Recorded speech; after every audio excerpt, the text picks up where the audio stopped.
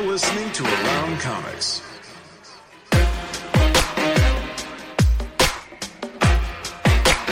Comics.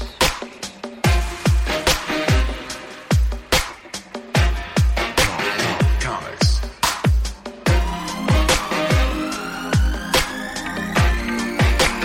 Comics.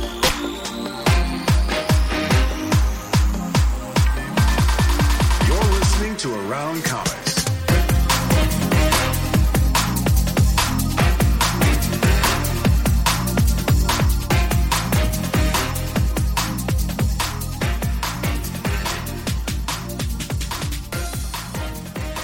You are listening to Around Comics and watching Around Comics live on YouTube, Twitter, Twitch, Instagram, Facebook. I don't know. Smoke signal. Your head is huge again. I can't Your help it. head is huge Listen, again. it's genetics. What can I tell you? It's just it is the way that it is. There's nothing I can do.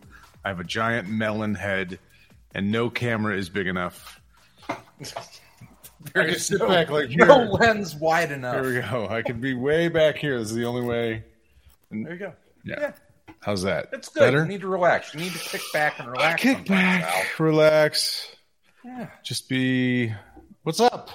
What's going on, man? Tom is late. Tom wanted to start late, and he's still fucking late. Yeah, I know. You know? I know. It's such These a diva. millennials. Well, I mean, it's, whenever you're considered the talent.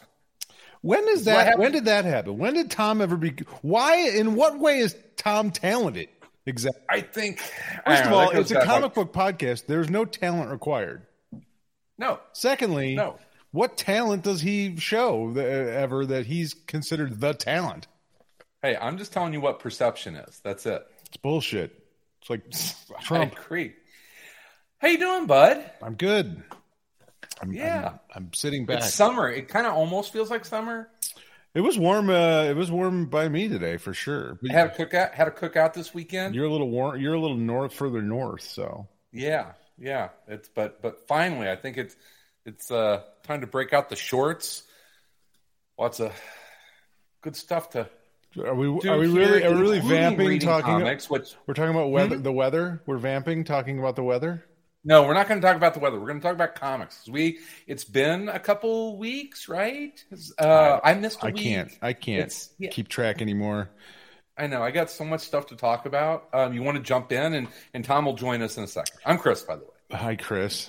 Nice to meet you. It's good to meet you, Chris. I'm Brian. Well, I was talking to the peoples. Oh, there's nobody listening or watching. There's nobody paying attention to this. Come on.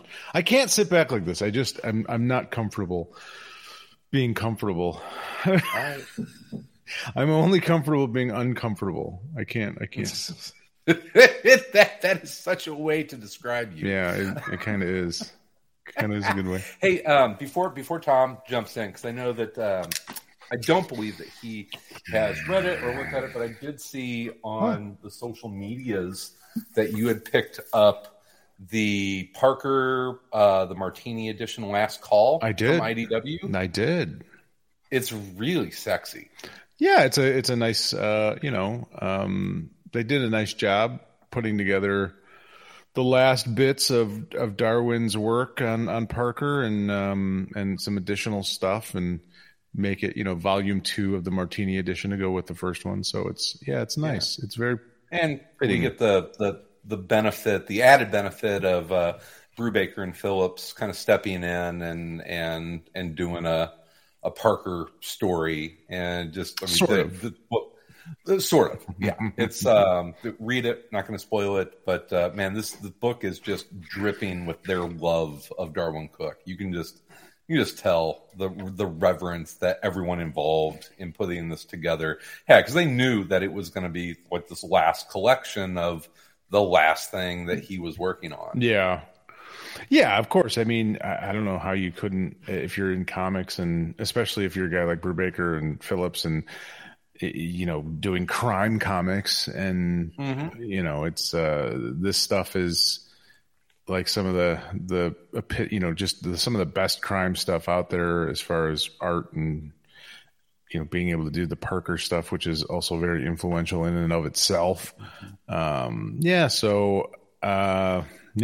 it's cool. It's on, it's a little bittersweet getting it because it's just sort of like, the last of Darwin's stuff, and he didn't do enough. You know what I mean? Like Darwin did really not, selective. Yeah, he didn't do that much stuff. So, well, he was one of those guys that so uber talented, but he kind of split his obvious love of comics and just his own style, which was, distinctive to him, but he did other stuff. I mean, he was working in TV and animation, that kind of stuff. So it was kind of like Bruce Timm, who contemporary of that. Whenever Bruce Timm does something, you take notice because it only happens every great once in a while. Well, he had to make a living, and unfortunately, he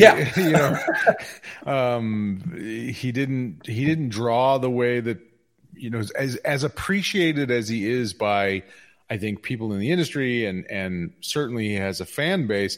The wider sort of realm of mainstream comic book fans, I don't know that necessarily were, scooping up all the Darwyn Cooke stuff that right. I mean, even like A New Frontier was something that I think struggled initially to find an audience, and I think it was struggled even to get published to some degree initially. And Darwin, it's interesting because I feel like he, and I'm certainly not a Darwyn Cooke historian, just a fan of his work, but I feel like he kind of came on really fast, when he was already kind of later on in his career. And then it was like, by the time he could put something out that would sell, like the Parker stuff, I don't know how well it sold, but it was like, I think it was kind of this weird point in his life where it wasn't like he was in his 20s and he was not a Marvel young guy. Yeah. And so it was an odd kind of thing.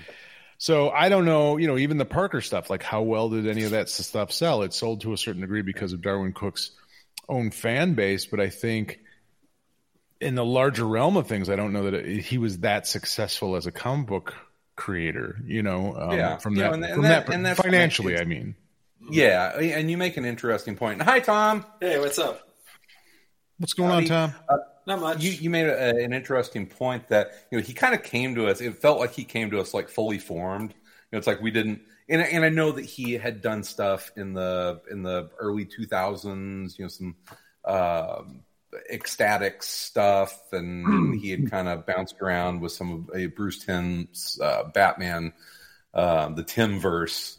Stuff, but it did feel like he came to us fully formed, and I know that we just lost Neil Adams and George Perez, and I think that both Neil and George, well, maybe not Neil, they would both say that that their historic work was behind them. When Darwyn Cooke passed, I mean, he was at the height of his popularity. I don't know if he had ever been as popular as he was whenever he passed away. And the level of his work was as high as it had ever been. Like he was doing the best of his stuff, when he died. And I mean, he had not a lot of success in comics before that. I don't know 10-year period. Like after New Frontier. Like that was really what. All of a sudden, he came on the scene from that, and even like I said, even that book did not.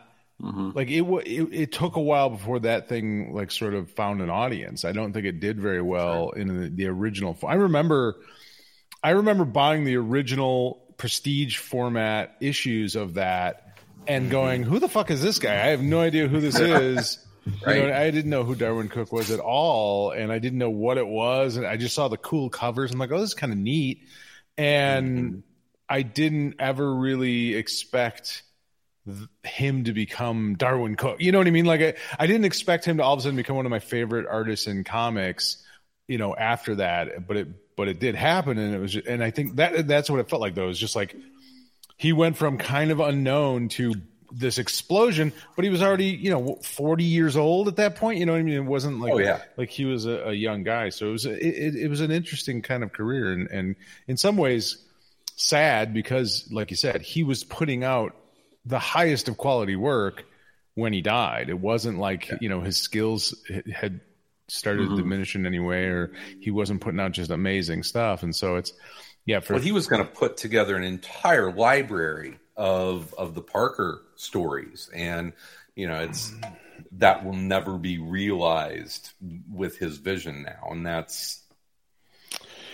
Yeah. Did someone die and I don't know about it? Did another comic book No. We're just talking about the Parker, the Martini edition. Last Call came out. It's this big. Show it to me, baby. It's all of his last work on the Parker stuff. Yeah, so we were just sort of being a bit. We were waiting for you, and we were walking down memory lane because Tom wasn't here. That's all right. I was just like, oh god, nice little flat brim Bucks hat there. Peace, guys. They lost, Tom. Hey, you don't stop being a fan just because they lose, Well, I don't. I mean, Chris does. Chris. Go Miami! Yeah. He can jump on a bandwagon quicker, on and off a bandwagon quicker than anybody. Take my Steph Curry jersey out of storage because they're good again or something. We'll be back after a quick break. Do you ever wish you could sit in on a conversation with some of your favorite authors and listen to them talk about their writing process, their path to publication, and of course, their newest novels? Hi, I'm Marissa Meyer, best-selling author of The Lunar Chronicles, and I would love for you to check out the Happy Writer podcast, where every week I talk with other writers about books, craft, inspiration, and how to bring a little more joy into our lives. The Happy Writer is available wherever you get your podcasts, or find us on Instagram at Happy Writer Podcast. So yes, Darwin Cook. He is obviously very, very missed, and was fucking pretty amazing for a brief period of I don't know, like it's one of those things where like has anyone made a bigger mark in a shorter amount of time? I'm sure there are. I'm just Steranko, maybe.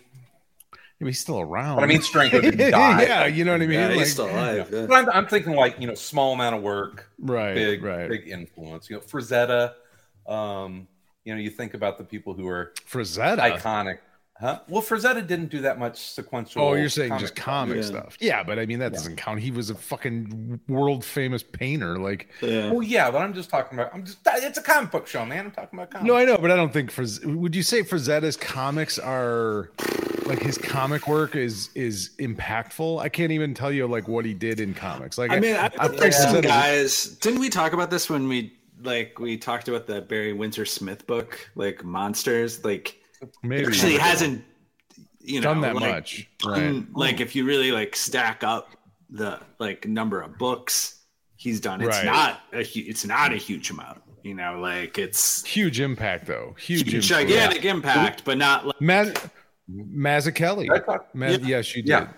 Mazzucchelli. This is so fucking good. Weapon X, the hardcover, it's gorgeous.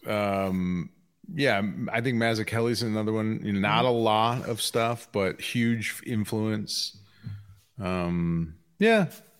Paul Pope was that guy for a little bit, I felt. Hell, Sean Murphy. I know we're going to talk about Sean Murphy. Sean Murphy was that way for a while. It's a good segue into Beyond the White Knight. Sienkiewicz? There you go. Let's do it. I was going to say Sienkiewicz because he hasn't done really that much comparatively to his impact. You know what I mean? Like the amount of artists that talk about Sienkiewicz as an influence, considering that he hasn't done really, like a huge body of work. He's had an amazing impact on comics for sure. Yeah, gigantic impact. But I'm like, I should look this up before I say it because I'm gonna look up the comics he's done and be like, oh shit, actually he's done a ton of them. He's done a shit. No, I don't think he has though. I think he's like one of those dudes who every time he did something, it was a huge deal and it had like a huge impact and it was like, oh shit, and like.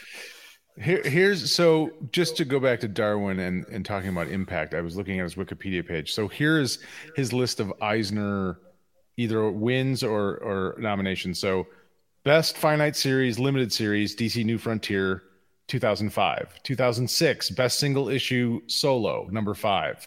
2007 Best Single Issue Single Story Batman / The Spirit number 1. 2007 Best Graphic Album Reprint New Frontier. 2007 Best Publication Design Absolute DC New Frontier. 2010 Richard Starks Parker Best Adaptation of Another Work. These are all Eisner wins. Best Writer Artist 2011. Best Graphic Album Reprint 2012 Richard Starks Parker. 2012 Best Short Story The Seventh by Darwin Cook. 2013 Best Adaptation of Another Medium Richard Starks Parker. 2014 Best Adaptation of Another Medium Richard Starks Parker Slayground.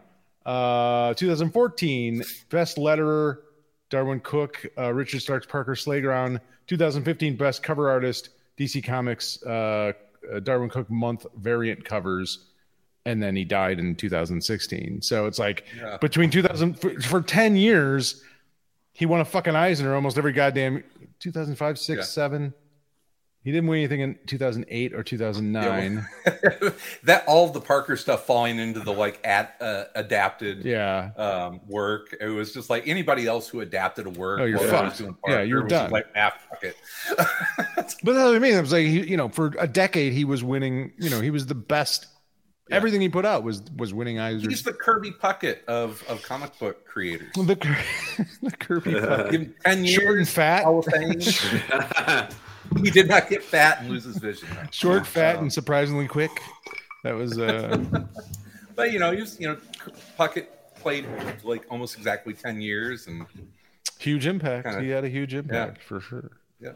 Yeah, nice. Well, especially when he was hitting his kids, that was a huge impact. But sorry. Yeah, I was waiting for that problematic Kirby Puckett. Talking about on the field. Anyway, we were talking about Sean Murphy, who kind of falls into that category of, hey, you see something that Sean Murphy is doing, and it's kind of an automatic buy for people that know. People in the know around comics listeners. Sean Murphy. If you know, you know. If you know, you know. You know. Yeah, you know. Yeah. Batman Beyond White Knight with the third issue came out. Tom, whenever you take a sip of your drink, it is the loudest drinking.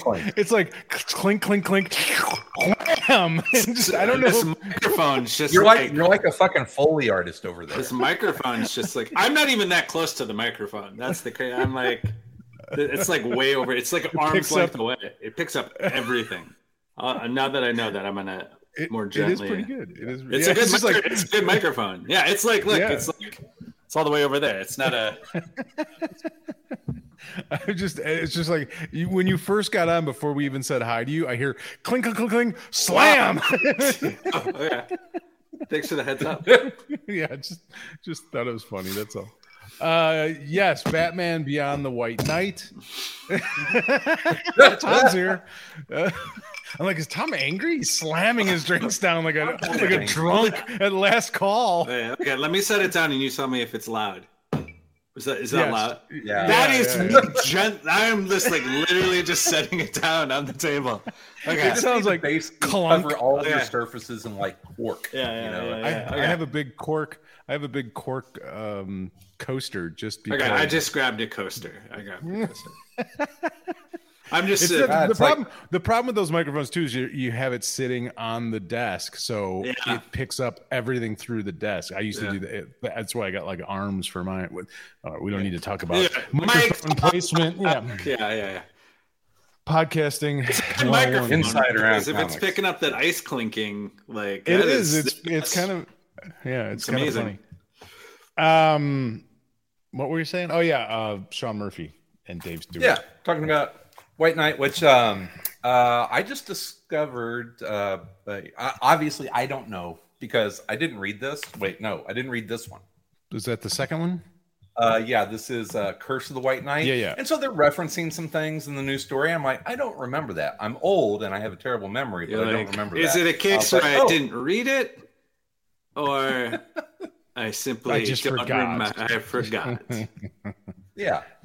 So I think that's my point being that if you want to, you can just jump into Batman Beyond the White Knight, and you don't have to have read every. It helps, but you can kind of jump into this. Yeah, it's a continuing story for sure. I mean, each one goes into the next, but it's not. Yeah, like I don't think it's absolutely necessary. But hey, if you enjoy it, you should read them all anyway. They're all good. Yeah, and I think I will say of this one so far, I think I talked about this the last time I talked about this book was I feel like Sean Murphy has really come a long way. I mean, he was always a pretty good writer, but I think he's come a long way as a writer, and he's always been a fucking awesome artist. But like the in this issue in particular, like the opening sort of scene with Batman and the Joker in his brain, and them just sort of going back and forth, which I thought was clever way because like that was Batman Beyond, right? Like it was this new Batman with Bruce Wayne in his ear all the time. So this is sort of a twist on that. It's Batman with the Joker in his ear, essentially the whole time. And I thought he played it really well. Like I thought just the back and forth dialogue between them was really snappy, and it just like it's a buddy movie. Yeah, exactly. It was very much like a buddy movie, or you've seen this sort of thing a lot in different comics, whether it's Firestorm or Shazam. I think they've even done that to some degree at times, where it's like the hero and then there's someone in their ear talking, and then like we said, Batman Beyond. But I just thought he did a really excellent job with it. I thought it was just really great dialogue, and that I'm always really I'm really hard on dialogue. Like shitty dialogue, I can't stand in a comic. Just like garbage. Yeah, it's like a fart in a car. It's just bad. You notice, you notice it right away. And like I was saying, you can jump right into this, and he gives you, and it's subtle. He gives you enough information that you don't have to have read recently anything. And he does it in a way that you don't feel like it's exposition or ham-fisted and saying, "Oh, these are the bits of information you need to know," and it's obvious that you need to know that. It's just it is naturally told in the flow of the story, and that is good writing. And I think to sort of add to that, I think what he does really well is story beats. Like he gives you emotional beats. So even if you don't necessarily know the backstory, you kind of understand the emotional weight of scenes or the feeling of it that you're supposed to have, because he kind of writes to these emotional beats really well, which is really advanced. Like that's like really, advanced craftsmanship, which a lot of comics, you don't see that so much. Yeah. Agreed. Well done. That's it. Well done, Sean. Tom, anything? Congratulations, Sean Murphy. Congratulations, Sean Murphy. Yeah. And he draws fucking cars just like he loves. You can like. There's a scene where you see the bat, or it's not the Batcave. It's the GDCP or GT. What is it? GCPD, Gotham City. And it's like their garage, and there's 3 Batmobiles in there, and it's the Michael Keaton Batmobile, and then the new there's actually 4, because then there's like the new ones in there, and he just throws them in there just because he probably just fucking loves drawing cars, Yeah, I mean, dude just loves drawing cars. He does. He enjoys it very much. And it's funny because they make Powers, who is the antagonist in this. He worked in the Wayne automotive division. Yeah, we got to have lots of cars. We lots of cars. Yeah, I love the trick, and he's not the first one that's done it. But in the conversation with Bruce and Joker, where Bruce is not in costume, but the shadow on the wall is the cowl. Not the first time it's been used, but it really it's used once and used correctly, right? He used it more than once. Did he? Yeah. There were I want to say there was 3 times that he did that. And it's funny because every time he did it, I'm looking at Bruce's head, and I'm like, could this light actually cast it on his hair to make it look like the cowl? Kind of, maybe, and maybe. But yeah, I think he did it a couple of times. Well, you know what he did? Actually, now that I'm looking at it right now, and you know what he actually did is he didn't use the shadow of Bruce, because Bruce is standing in front of a bat suit, and he used the shadow of the bat suit cast behind Bruce to make it look like it's Bruce's shadow, but it's not. It's the fucking bat suit's shadow. That sneaky bastard. Yeah. So when you first look at it, it looks like it's just Bruce's shadow, but in reality, it's the fucking suit. That's really clever. God damn, he's good. Oh, he is good. He's pretty goddamn good. That's why he keeps making these. Someone stop this. Someone stop this man with this clever comics. This clever comics. Well, it's, and he plays, and this kind of transitions into the next thing I want to talk about. Sean Murphy uses the whole Bat family mythos really well, and that's something that just about anybody who's reading these knows who Dick Grayson is, knows who Barbara is, knows who Bruce is, knows Harley. I mean, these are known characters, so they kind of have their own set of rules, their own characters to them. Same thing as in DC Vampires Hunters. Number 1 this week. You just love your segues, don't you? Yeah, you're just such a fan. He's in the lab just making them. Yeah, just right.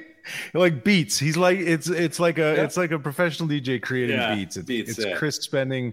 How much time did you work on that segue, sir? Like how? It's Batman to Batman. And he's like, I just hope no one messes this up and starts talking about something else. I'll be extremely disappointed if someone. Tell me about your vampire book that you love so damn much, Chris. You and your vampires. I like the DC versus vampires. You love your vampires. I gotta admit, I like vampires too. I'm a vampire. I've always been a vampire. Are you a sexy vampire fan? I mean, I'm not necessarily opposed to a sexy vampire, but it needs to I think the sex and vampires go hand in hand to a certain degree. Hell yeah, like Nosferatu. Well, there's a certain amount of sucking blood. I mean, the original Dracula was sucking someone's blood. I mean, there's something sexual. You're about a True Blood fan. I like True Blood. I mean, yeah, True Blood was, but that I wouldn't call that my favorite vampires ever. What's your favorite vampire? Movie or just fictional vampire or kind of style genre? Yeah, well, I'm not going to limit it. I'm going to say I'm going to leave it the door wide open. Wow, good question. I really love it. And I think they're kind of similar. I love the movie Near Dark is one of my favorite vampire movies. I think it's very underrated, and I love that take on sort of almost like a Southern Gothic hillbilly vampire clan, but not over. They're not. I mean, it's over the top, but it's not like Texas Chainsaw Massacre 2 over the top. It's just enough over the top. Just enough, just a touch. But there's also a series of books. What do they call it? It's the character is called Joe Hurt.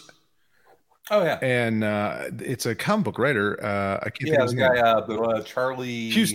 Charlie Houston. And he wrote Moon Knight for a day or two or something. Yeah, and I really enjoy those books. There's a trilogy. I don't know if he's done any more of them, but I really enjoyed those. And he's a kind of the same thing in the sense of it's a kind of noirish, a little more realistic kind of vampire stories, that kind of thing. Yeah, that's I like that kind of stuff. Chris, your favorite vampire? And What We Do in the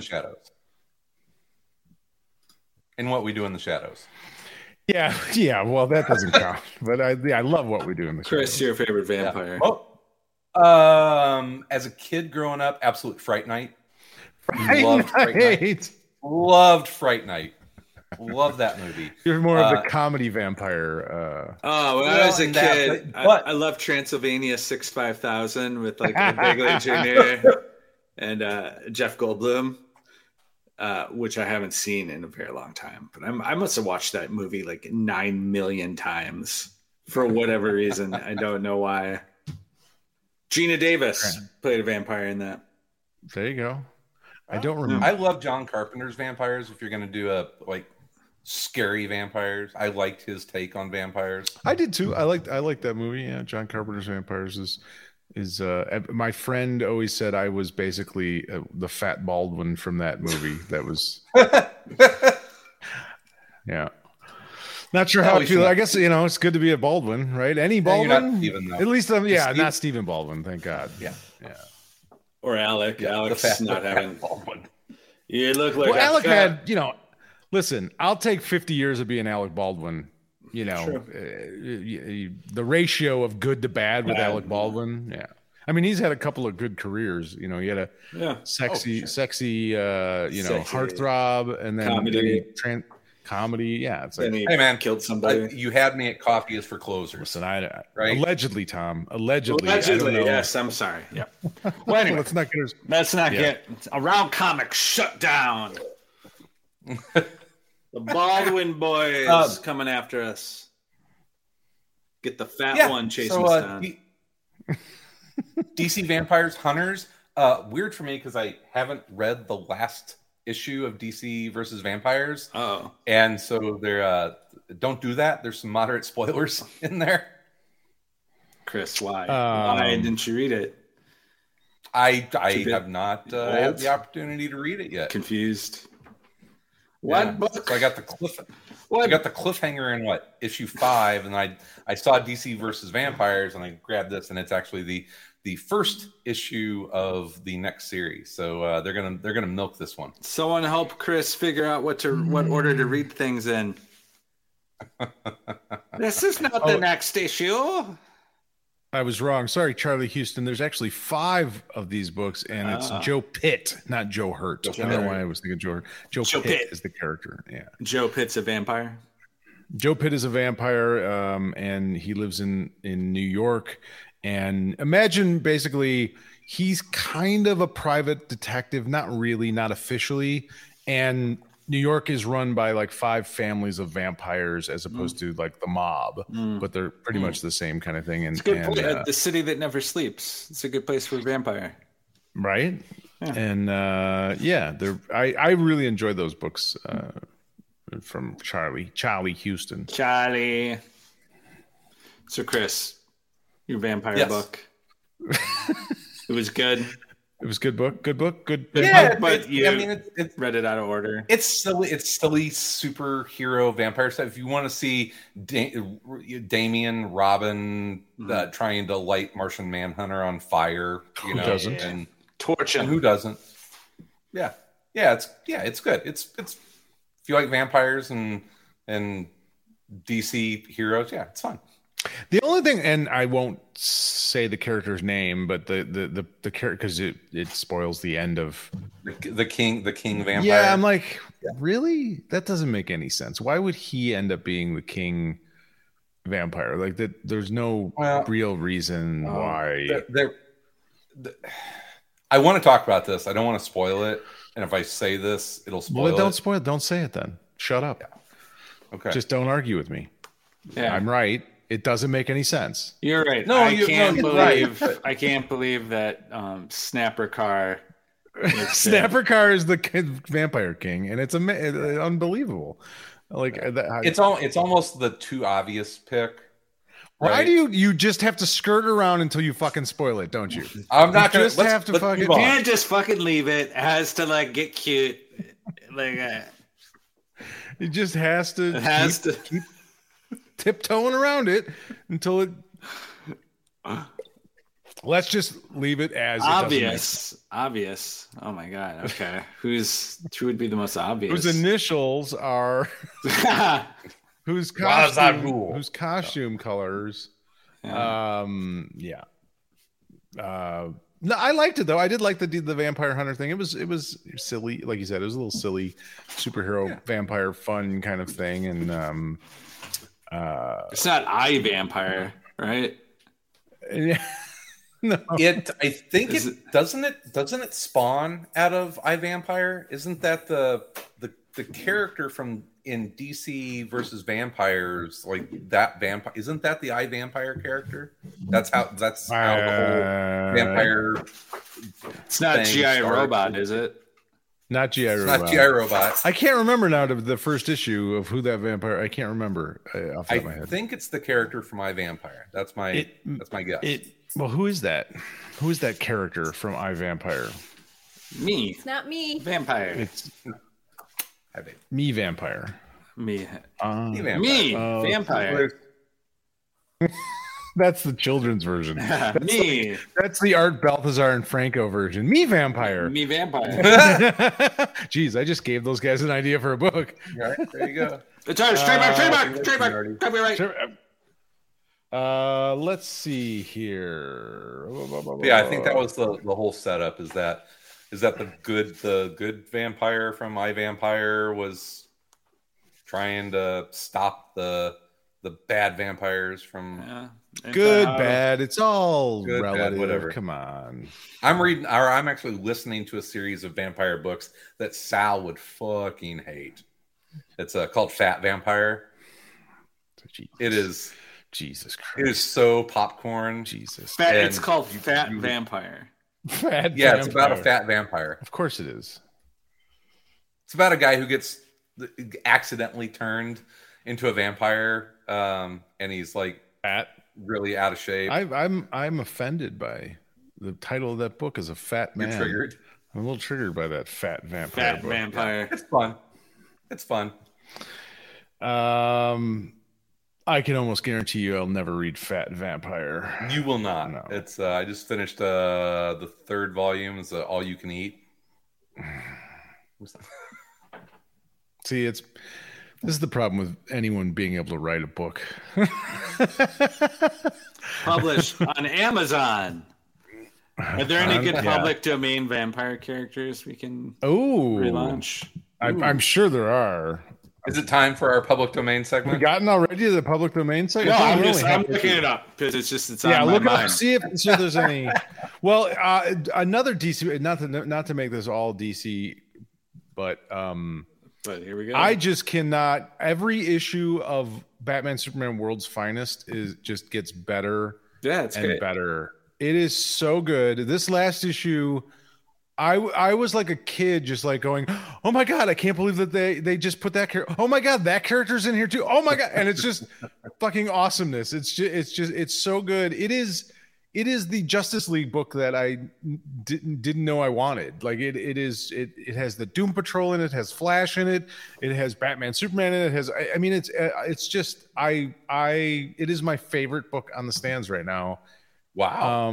Because it's just a good, fun superhero book and doesn't try to be anything more than and like from someone that loves superhero comics and is good at writing them with terrific art and yet still makes stuff kind of funny. Like the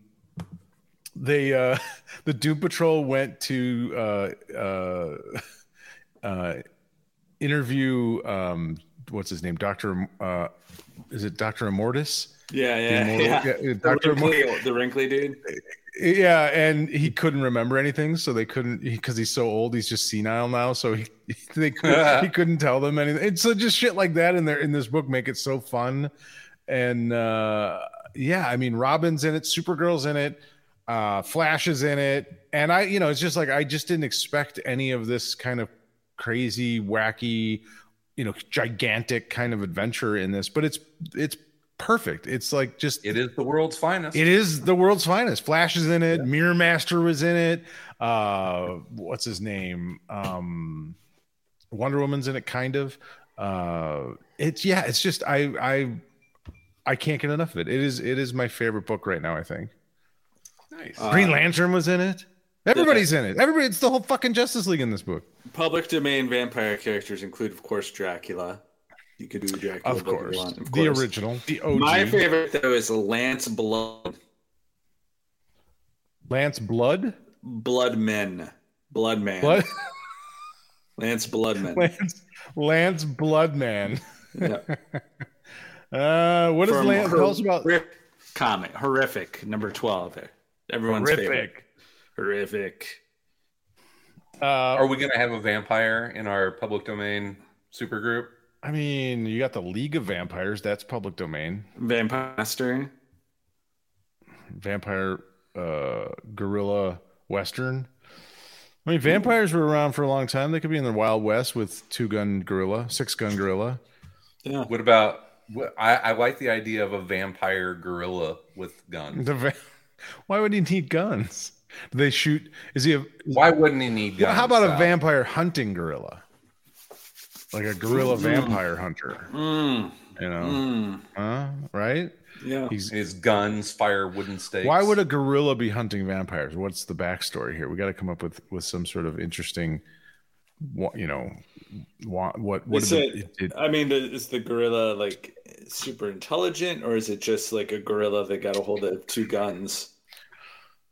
They didn't really make that clear. That was the backstory for that character. 6-gun gorilla. I think It's just he was like a trained, and then his like a trick, like he was like a circus performer. Kinda. I don't remember now. I think he was like vampires killed the circus.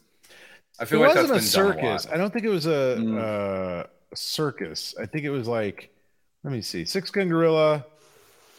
He was an ape named O'Neill who, as an infant, was kidnapped and brought from Africa to the United States, where he was sold to a professor named Bart Masters of Colorado. Masters was a loving Masters. Yeah, he was a loving owner who the gorilla grew to love like a father. Masters taught his gorilla to dig, fetch firewood, gather water, cook, clean, and most importantly, load and fire a revolver. You know, all the things you teach a gorilla. And unfortunately, Bart Masters was murdered by Tut Strahan, leader of the Straw Hand Gang, in order to learn what Masters knew about the Great Mother Lode.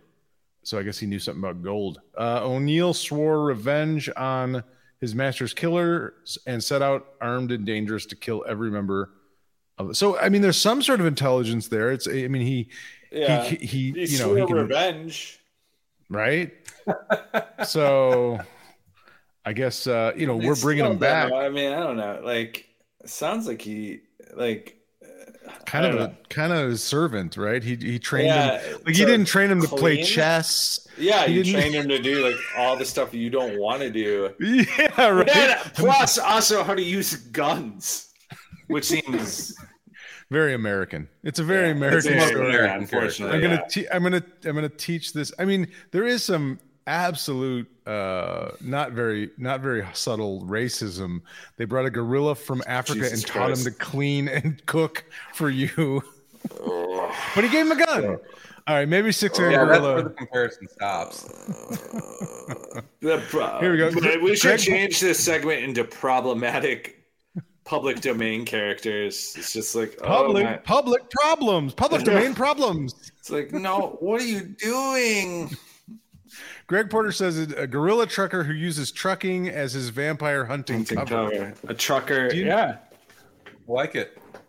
An overnight trucker who hunts vampires. You know, like, I feel like a gorilla, armed gorilla driving a big rig around the country is not going to be really hiding, you know, covering his tracks. It's going to be a little tough to sort of.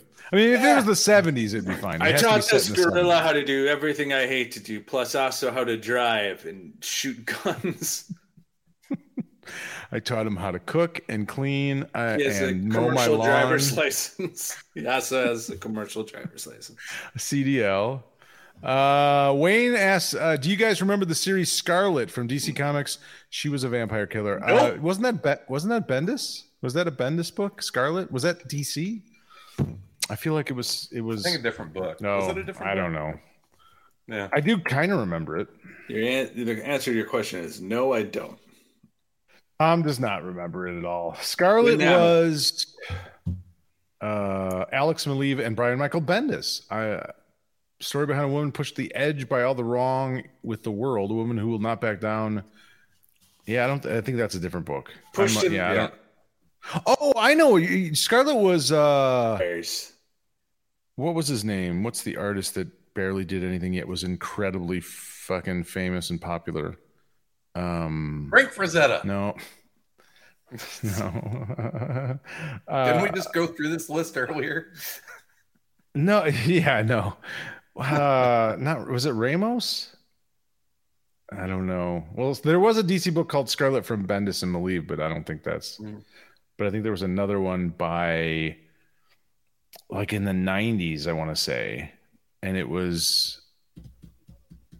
might have been Ramos or what was his name? What was the guy that kind of drew like Humberto Ramos? Yeah, was it Humberto Ramos? Wayne, was that Humberto Ramos? Answer us. Or who was the other dude that was in the 90s that kind of drew like Humberto Ramos, but not Humberto Ramos. Who did Jim Fern. Spy Girls? Was Spy Girls? Who did Spy Girls? Nobody knows. Nobody remembers. All right, never mind. We're moving on. Someone tell me. I can't remember. I don't know. I don't. Wayne says it was Jim Fern. The colorist. Wait, what? No, the artist. Oh, the artist. The cartist. I thought I said cartist. Jim Fern was the artist. No, I don't know then. Nope, never heard of Scarlet then. Sorry. Never heard of it, know. And I think you're lying to us, and I don't think it I exists. think you're making things up. Tom, did you read any comics this week? You haven't said anything yet.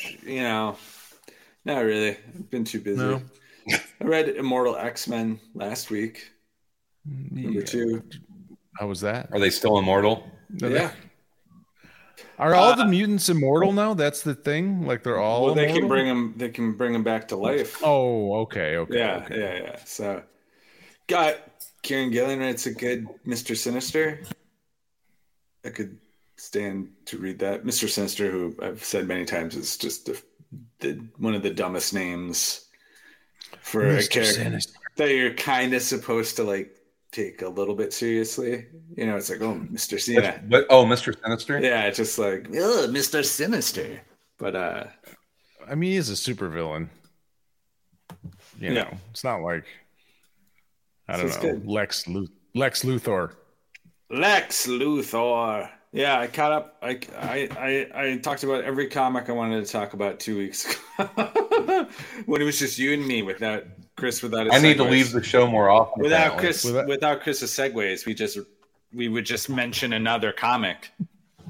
We just moved along. The conversation just kind of free flow. Without those really awkward segues, we just. I got to have some job around. I just here. moved. It's just like boom. You guys can do it again next week. I'm gonna be curling. You're gonna be curling. Chris is curling in Pittsburgh, so he's that's more important than around comics, evidently. You're taking a trip to Pittsburgh to go curling. Yeah. Jesus. Yeah. Is it a hot scene there? What's the? Did scene you lose like? a bet? Did you? Pittsburgh's a lovely city. I've spent a lot of time. It is. I like Pittsburgh a lot. I may even get to go to a game at PNC. Pittsburgh's like a lot of the Rust Belt cities. It gets a bad rap, but it's been a nice renaissance in the city. I like Pittsburgh. It's fun to go to the Carnegie Museum because it's like it's a real window into a different time where if you had enough money, you could just like steal everything from other places. And like here's the good old days. The good old day. Here's just a room where I have a bunch of like the facades to ancient Greek buildings that I just took. And they're not like set. There's like a room with them in like they were purchased. They were purchased legally. They were, from someone. But or it's like the room of dinosaurs he paid to be found. I mean, he paid someone to go find them, but it's fun. I mean, it's just like it's an amazing museum because it's filled with all this stuff that you realize is in this one place because this one guy had so much money that like more money than God. He was able to accumulate like, I've got dinosaurs. I got ancient Greek temples. I got one of everything. There's a room in here with a little bit of everything. Well, I mean, to be fair, though, it's like he was at a time where no one had that kind of money before, other than like emperors. I mean, it's better than, he made a bunch of libraries. I guess it's better than like, being on Twitter. Yeah. He was trying to figure it out. He wasn't building rocket ships to the It's just Mars funny because you're inside the museum and it's like a museum, right? And it's got like how you would go to any museum, like the Field Museum, and it's got all this stuff. But then you realize it's like, oh, Like this is just all one his dude's- stuff. This is his stuff. This isn't just like this old stuff. I just had this laying around. Oh, and that's his. Like I'll just put a it's museum. like together. I want to name a dinosaur after like my niece. I'm gonna pay someone to go discover a dinosaur. Find me a new dinosaur. Find me a new dinosaur. It's like, all right, man. He was a wealthy man. Yeah. It's Yeah. like, all right. What do you do with that kind of like, incredible wealth? Nobody seems to have a good answer. Has anyone ever, anyone that has ever accumulated immense amounts of wealth has never really done anything good with it? Yeah. Well, I mean, Carnegie, and not that this is around history, but Standard Oil, the Rockefeller and Carnegie. I mean, they basically spent the first, 3/4 of their life trying to amass as much wealth as possible. And then it kind of became a competition on which one could do the most philanthropy. I mean, there was no social media, so you couldn't like spend all your time $43 billion. Yeah, trying to get the crooked president back on. Yeah. You couldn't buy where a social media company to get back at the people calling you a dork. Yeah. It's like I want to build a library in every town in America has now turned into I want to buy fucking Twitter. Yeah. Well, I'm sure Carnegie did plenty of terrible things too. Oh, he was the labor shit that he stamped down. Well, anyway, bad. That was good for the good of the country. All I'm saying is check out the museum. It's pretty cool. Yeah, I like that. The Warhol Museum is cool, and actually the really cool, I guess you can call it a museum, is the Heinz. I forget the name of what it is, but it's that Heinz has a 4 or 5 story building. The Heinz Ketchup Museum. There's just a lot of ketchup all bottles. 56 varieties before you get to. Yeah, it's a cool attraction. I like that. But the Warhol one was kind of weird because it was a good Warhol museum, but it had like none of the like big works of Warhol. I mean, soup cans. Someone owns that. Yeah, one of these. There was no soup can to be found. That's because he was fucking whore and sold his goddamn art. Yeah. The true genius. Yeah. So sell your stuff. Sell your shit, and because it's just bullshit. Yeah. But Pittsburgh also the home of some pretty awesome. Oh, I got a segue. Oh, for God's sake. Some pretty fantastic comic book creators there, including Jim Rugg, Tom Scholey, Ed Piskor, and Dave Wachter, who he of the Wachter Factor had Spider-Man 2099 Exodus #1 came out this week. It's a long you did title that? for a book. I didn't read that. Yep. How was it? Dave, and it's not just because I like Dave. Dave's art is great, and this looks great. The art was definitely the star of this. It is, everything that I said about like Sean Murphy earlier about how stuff doesn't feel forced. There was a lot of I'm going to catch you up in this little pocket. It's the year 2099, and I'm Spider-Man. It's a lot of exposition. Yeah, I would agree. I really like Dave's art in it. Awesome. It's amazing how far Dave has come as an artist since when we first met him, and it's awesome to see him doing stuff like this and working for Marvel. And he did a bunch of stuff for IDW for years and stuff, and has really just earned his bones. But yeah, it's like this is like a legit superhero comic book Dave's drawn, and which is just he was always the indie guy, you know what I mean? Like Dave is like he's such an indie guy, Mr. Anti-Establishment. Yeah, right. And he it's cool to see him do that. But yeah, the writing was not great. I enjoyed the story to a certain degree. It's not really a Spider-Man story, which is interesting. It's not a Spider-Man story. No, it's But yeah, the art was certainly Crossbones. Dave's 2099 Crossbones design is pretty fucking sweet. Yeah, I like his Winter Soldier design for the Winter Soldier. But yeah, Spider-Man, the 2099 Spider-Man, who's almost like the Crypt Keeper in this. Yeah, I don't know. Yeah, it was kind of odd. That was a little odd, but yeah, it was cool to see Dave doing it for sure, and his art looked great. There you go. I talked about 3 books. I had 2 solid segues. My work here is done. I can never watch Archer and see the character Krieger and not think of Dave Wachter. Right. I just he is forever Krieger, and Dave is nothing. Well, Krieger, like he is like Krieger in a weird way. I mean, there's not the creepiness that Krieger has, but like you could see Dave sort of getting demented enough where he would be Krieger, but there's just something about even the voice of that guy and the beard and everything. Like he is Krieger from Archer. Will always be. He will always be Krieger to me. Will always be that to you. Yeah. He doesn't need a holographic anime girlfriend though. No, he's happily married now. He is. Yeah. Yeah. Happily married. The only time I've ever seen Dave happy was after he got married, which is usually like the opposite of what happens to. Yeah, right, guys. You know what I mean? Yeah, you know what I'm saying. Yeah, you know what I'm saying. Yeah. But you know I don't have a segue, but you know, Chris, if we don't talk about this, it'll be like a month since we. Yeah, were I know. supposed to... Talk about it. The inside Reckless book. Inside each of us is a ghost. It's funny. And you had a perfect. Oh, go ahead. The other night, I was joking around with my son, and I was like, "You realize there's 2 skeletons in your bedroom.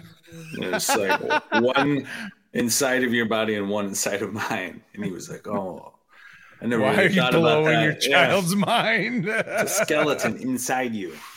Oh, that is an interesting, skeleton covered in meat. Yes, let's talk about it. What is this? The 3rd, 4th Reckless book? The Ghost in You, by fourth one. Another beautiful Sean Phillips and Ed Brubaker creation. This is the story. This is not a Reckless story, though. He's not even in the damn book. He's in like a little bit of it. Steve Reckless isn't in this. I just made it up. It is his last name is Reckless. It is Reckless, yeah, I know. Ryan Reckless? What is his name? I can't think of his first name. Nathan Reckless. Nathan? That's a good name, actually. That's Ethan Reckless. Ethan Reckless. Yeah. It's good. Fuck. Ethan Reckless. Yeah, these guys are good. Yeah. But this is an Anna story, which his girl Friday. Awesome. Yeah, and I thought this was interesting in some of the. I don't know if it was the back matter or the introduction. Brubaker is talking about the schedule that they're working on, and that he gets this script over to Sean Phillips, and Phillips was super excited because he said that Anna is his favorite character that he's ever drawn. Really? Yeah. His favorite character. Huh. Favorite character that he's drawn. All right. Well, there you go. He just must like nerdy purple-haired. That's just him placating his base. I think that's not a real truthful statement. It's not his favorite. Come on, the favorite character is a 5'3", purple-haired, bespectacled young lady. And I don't know if it's we finally get a deep dive into her past and how she. I mean, we've gotten breadcrumbs leading up to this point, but she's a more interesting character to me than Ethan at this point. Well, you're just being ridiculous. I look forward to her screen time. I enjoyed Chris Perbly. Yeah, and It's Chris Perbly. I can like her as a character more than the. Listen, just because you have both white and male guilt, you can like male characters. You don't have to always like the female characters. In every book. Talking of white guilt, I'll segue and then we'll come back. K-Billy circle around. Yeah, K-Billy Super Sounds this week. We're going to be talking about Django Unchained. Django, are we? I believe so. I thought you said Sunday you were driving. You weren't sure. No, that's next week. Driving to Pittsburgh. I'll be driving back from Blitzburg. But yeah, it's we're what are you guys going to do for ACTV next week then? Should Sal, you and I do it, and we just talk about? Yeah, you guys can. We can talk about Russian literature and let's do a bookcast. We just talk about books we like. Weren't we talking about? Were we talking about? What were we talking about at the end of the episode? We were talking about Lenin's Tomb, the David Remnick book. Yeah, that's right. We could do. I would do a bookcast if we want to just talk about books. Bookcast. Well, I haven't been reading anything. Well, I have a couple of books I could. We could just talk about any of your favorite favorite book. Yeah, whatever. We've never done that. You can do bookcast. Next Sunday. And we can I feel like we're insulting Chris by being like, Chris isn't around. We can talk about big boy. We can talk about. I'm used to it. Totally. That's all right. It's, Chris reads big boy books like Fat Vampire. Yeah, Fat Vampire. He's actually he's listening to Fat Vampire. He's listening to Fat Vampire. He's not even reading. On my commute. Hey, I am listening to City Primeval, which is what the new Justified miniseries is going to be based on. Which is why it's not a very good miniseries. What? Which is why it's not a very good TV show. No, I'm just kidding. I'm kidding. City Primeval is not my favorite book. I see how they're going to adapt it into a Raylan Givens story, though. Yeah, it'll be great. It'll be Raylan. Yeah, it'll be fun. But yeah, Reckless. No, I really enjoyed this too. I don't know that I would want, her to be the, Anna Keller to be the star of the book all the time, but it's a mystery, and there was a little supernatural to it and some Hollywood history, and which I think was, fictional, kind of based on other stuff, but I have to love the usage of sort of a midnight movie Elvira Vampira kind of character in it, and yeah, it's just Brubaker just has like he combines all the things that I really like together always, noir and horror and mystery and Hollywood and all that, kind of stuff. He just has this way of putting it in these books perfectly for me. So, yeah. And the timing is interesting in this. It's, I think we've all seen the like LA Confidential, LA in the 50s, and we've seen, LA in the 60s. And this is an LA in the 80s book that still has that kind of noirish vibe to it. And that's, I can't think of many other properties that kind of have that feel in that era, where it's like, yeah, I remember. I'm not that old, and I remember some of the things that are going on. Yeah, I mean, yeah, for sure. When you said that, absolutely agree. But it did come to mind like something that I don't even know if it was in the 80s, but it kind of has that same feel to me as like something like Kiss Kiss Bang Bang. Feels like it's in the 80s and yet still a noir. Maybe that's just sort of a new genre, 80s. The 80s are 80s noir. 80s noir. 80s happened a long time ago. They did. They did. Yeah. I also think it works really well because it's in Hollywood. It's in LA, and LA is kind of stuck in the past anyway, and he always brings that stuff into it, like old, the past is always parts of his books, both literally and figuratively. Like he's always dealing with his characters' pasts, but he's also always dealing with the past of Hollywood or wherever the book is sort of set. So it's I think that kind of helps it as well. And it's it's like noir is. It doesn't matter where it's set, I mean, it's not technically noir, it's neo-noir, whatever the fuck you want to call it, but it's just that same themes. Yeah. A dame walks into my office and blah blah blah. Of all the gin joints in all the world. it is interesting that there does seem to be a theme that in the series that it's always something from the past is coming back to fuck with people. Yeah. It's always a drug deal gone bad, or you were a part of you ran with a group of people, back in the early 70s and now, Well, I think, time to pay dues. Knowing Ed Brubaker a little bit, and just his history, I think it's just part of him. You know what I mean? Like, I think he spent some time in his youth, maybe a little wasted. His first published work was autobiographical, and it was called Low Life. Yeah, and so I think he there's a part of him that looks back always on like the shit that he did when he was younger, and he's kind of maybe trying to sort of write that out of him. I don't know. Yeah. It always, it's always right. What and he writes low life dirtbags. He does do that. Yeah. But it's always like, like some parent, or an uncle or some fatherly figure is always some fucking dirtbag. And I always laugh because he nails those characters. I knew so many, like in the 80s when I was a kid, I had older sisters. So like my oldest sister was 10 years older than me. And my youngest sister was 7 years older than me.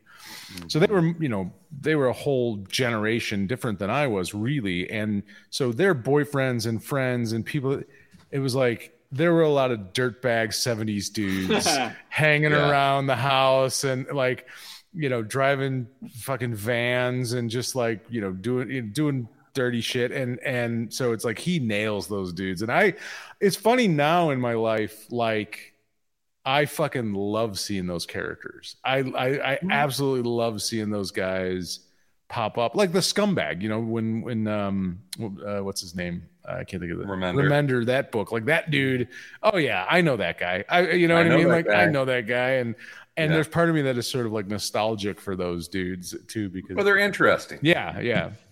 They're characters, and you don't have like, I feel like, and not to get into a lot of it, but just like, you don't have characters like that, I feel like, anymore. Like, everybody is sort of sanitized and homogenized and like so concerned with their image, and so it's like you don't have people that have a whole lot of character, good or bad.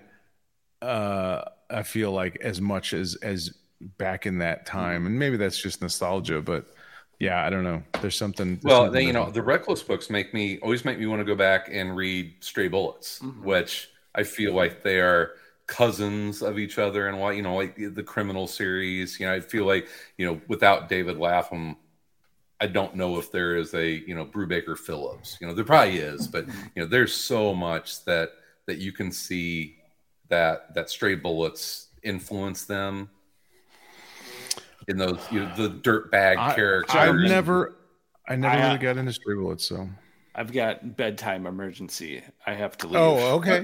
Okay, Tom. We're gonna wrap up. I have to. Anyway. There's lots of crying going on in my house right now. Okay, go take care of that, Tom. Bye, everybody. Save your children. I'll see you later. Save the children, Tom.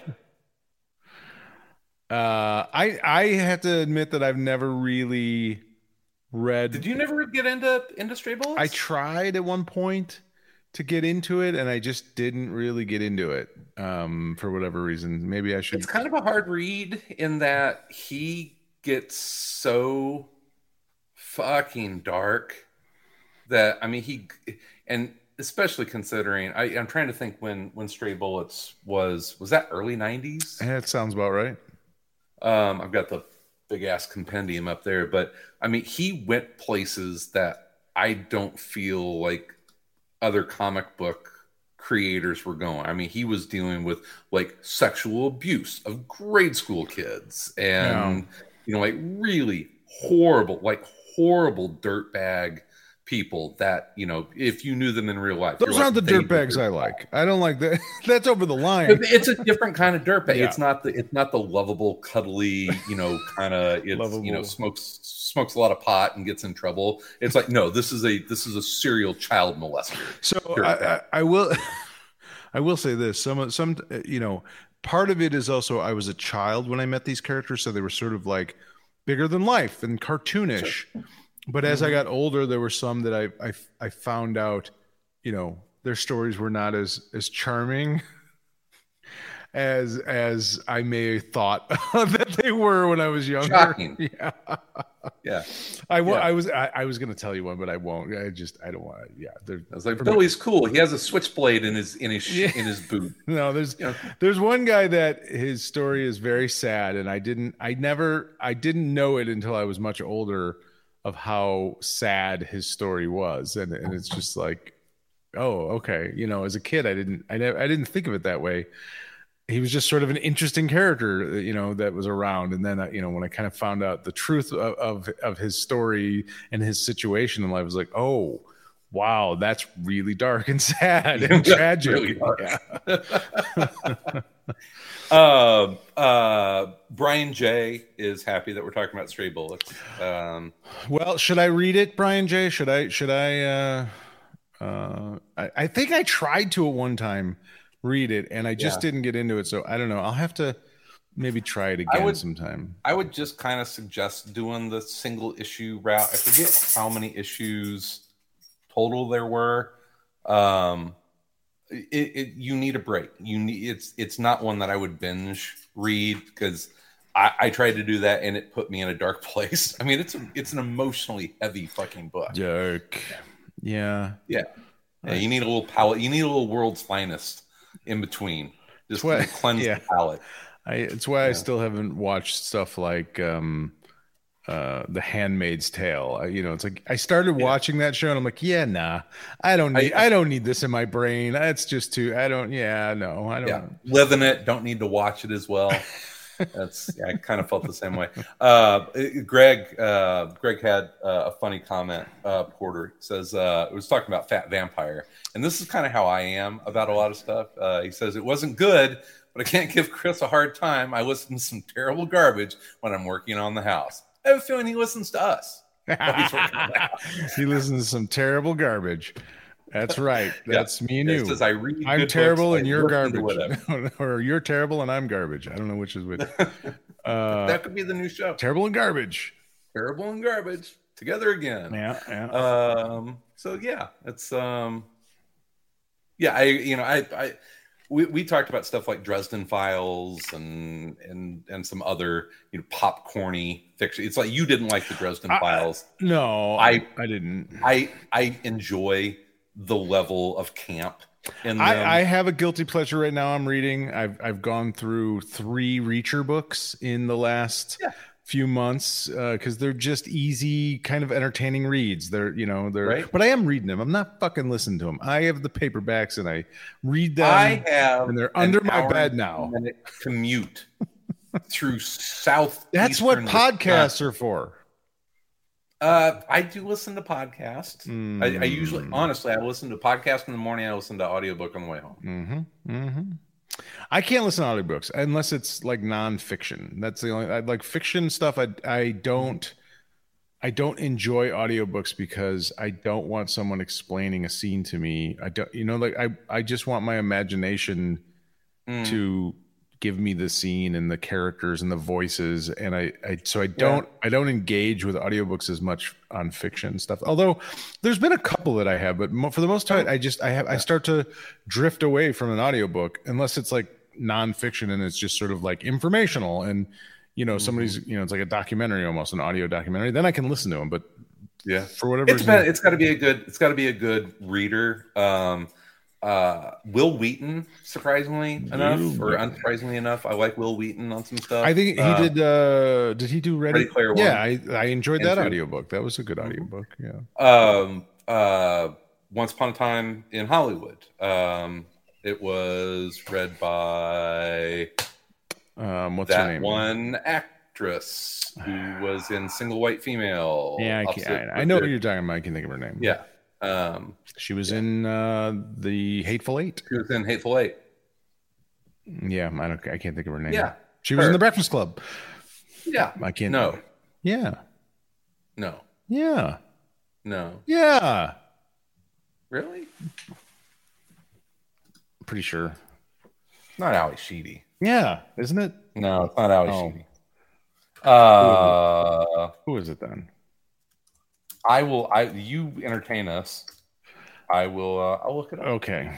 Well, Ali Sheedy was in the Breakfast Club, Yeah, she was. but she was not in what you call it, Django Unchained, The Hateful Eight. Jennifer Jason Lee. Jennifer That's Jason what it Lee. is. Sorry. This senior moment has been brought to you by Manscaped. No, not. say English breakfast tea. You can see why I could confuse the two, though. Ali Sheedy and Jennifer Jason Lee. Yeah. Well, it's like Same whenever in Kate Billy Super Sounds, I confused Daryl Hannah with Patricia Arquette. All right. I don't see that. I don't see that as much, but yeah. At our age, what are you going to do? Yeah. All right, sir. Well, are we wrapped for the week? I think Tom's got his kids put in bed. We should probably plug damn crying kids Patreon. After he puts his kids to bed, he's going to work on another episode of Tom Versus. We have a new patron this week. Oh, great. Shout out to our new patron, Beth. And she actually sent us a message when she signed up. She said, I can only apologize for not subscribing sooner. So, Beth, don't worry about it. Thank you. You've only Beth. been doing it for 16 fucking years. But thank you, Beth, for signing up. We hope you enjoy the podcast. And Beth is a comic book creator herself, I believe so. Nice. Yeah. So thank you so much. And send us some stuff, Beth. That would be good. Digital, not asking for comps. Yeah. Would love to peruse your work. You can find out more about the Patreon stuff at patreon.com/around comics. You get, first of all, you help out the show. That's the big thing. It gives us not financial things to worry about with paying hosting and all that stuff. It just lets us concentrate on doing the show.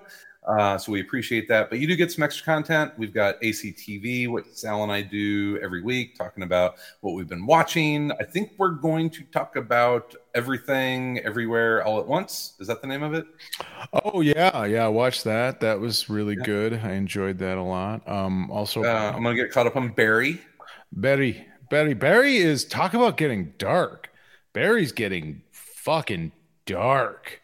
Barry, I mean, it was always kind of dark, but this season is like unrelenting. Like it's dark. It's getting dark. Yeah. Barry's good. More Star Trek. I know you're gonna get caught up on Made for Love, which is that's probably their second season. Listen, I'm just gonna tell you right now, tomorrow Stranger Things and Obi-Wan comes out, so that's probably not happening. Oh, really? Yeah, so is tomorrow Stranger Things? Tomorrow is I believe the first part of the last season.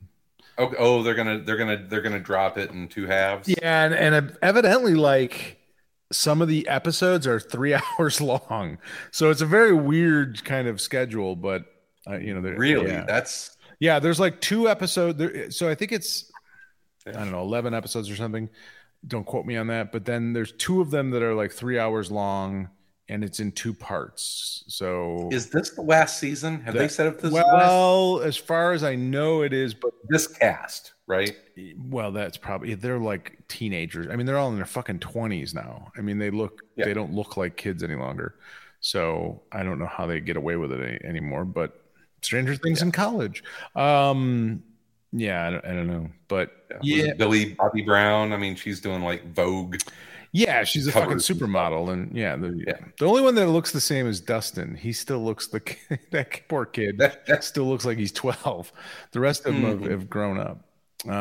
But yeah, looking forward to that. You got to watch the George Carlin. I'm halfway through the Carlin documentary. Okay. I am absorbing it slowly and just kind of soaking in it. So gross. Soaking in George Carlin. I love if I could get a fucking print of it, that picture of Lenny Bruce getting carted off to jail and Carlin is right behind him. I'm sure it's out there somewhere. Oh, I want that picture so bad. Well, go get it. I'm gonna look at it. I love that picture. Yeah. And I love Lenny Bruce's response whenever he asks Carlin why he's getting arrested, And what Carwin says, I forget what he said. It was, but he was kind of trying solidarity. To, he was sort of doing it's just like, because I'm doing it for you. And Lenny Bruce just looks at him and goes, schmuck. Lenny Bruce. Lenny Bruce. That's good stuff. So anyway, we'll talk about all of that and more on ACTV this week. Or actually, oh gosh, yeah. Well, no, we're KBLE Super Sounds doing Django Unchained. Then we're going to do ACTV. Holy Christ! I know. Not enough days or hours in the day. Hey. Check out all that and more. You got anything else, Sal? I think that's it. I think that's all I got for today. All right, everyone, thank you for listening. We really do appreciate it. For our patrons, including Beth now, thank you so much. We really do appreciate it. Send us feedback at the show. You can email us, info@aroundcomics.com. Check out the social media stuff. We love the interaction during the shows on Thursday. Appreciate it. And yeah, that's it. Everyone enjoy the beginnings of summer here. We hope that you're taking us along on your bike rides, your walks, or whatever. We will house painting, yard work, all of the stuff. Even though Marta won't let me listen to podcasts while I'm mowing anymore, she makes me wear earplugs. I know. What? What are you, a child? What do you mean she makes you? She physically holds you down? Wear earplugs. All right, we will be back. Act like a man and just lie to your wife. She always knows, man. She always knows. Like me trying to lie to you. Why does she want you wearing earplugs? Because I'm going deaf. That has nothing to do with mowing your fucking lawn. Come on. It's all the concerts you've been doing over the fucking years. It's not mowing. Pretty much. Yeah. But Ozfest was fucking worth it. There you go. See? Yeah, there you go. All right. We'll be back next Thursday talking more comics. In the meantime. In between time. We will be everywhere in and around comics. Everywhere and around. Everywhere and around. Everywhere and around. Everywhere and around. Come.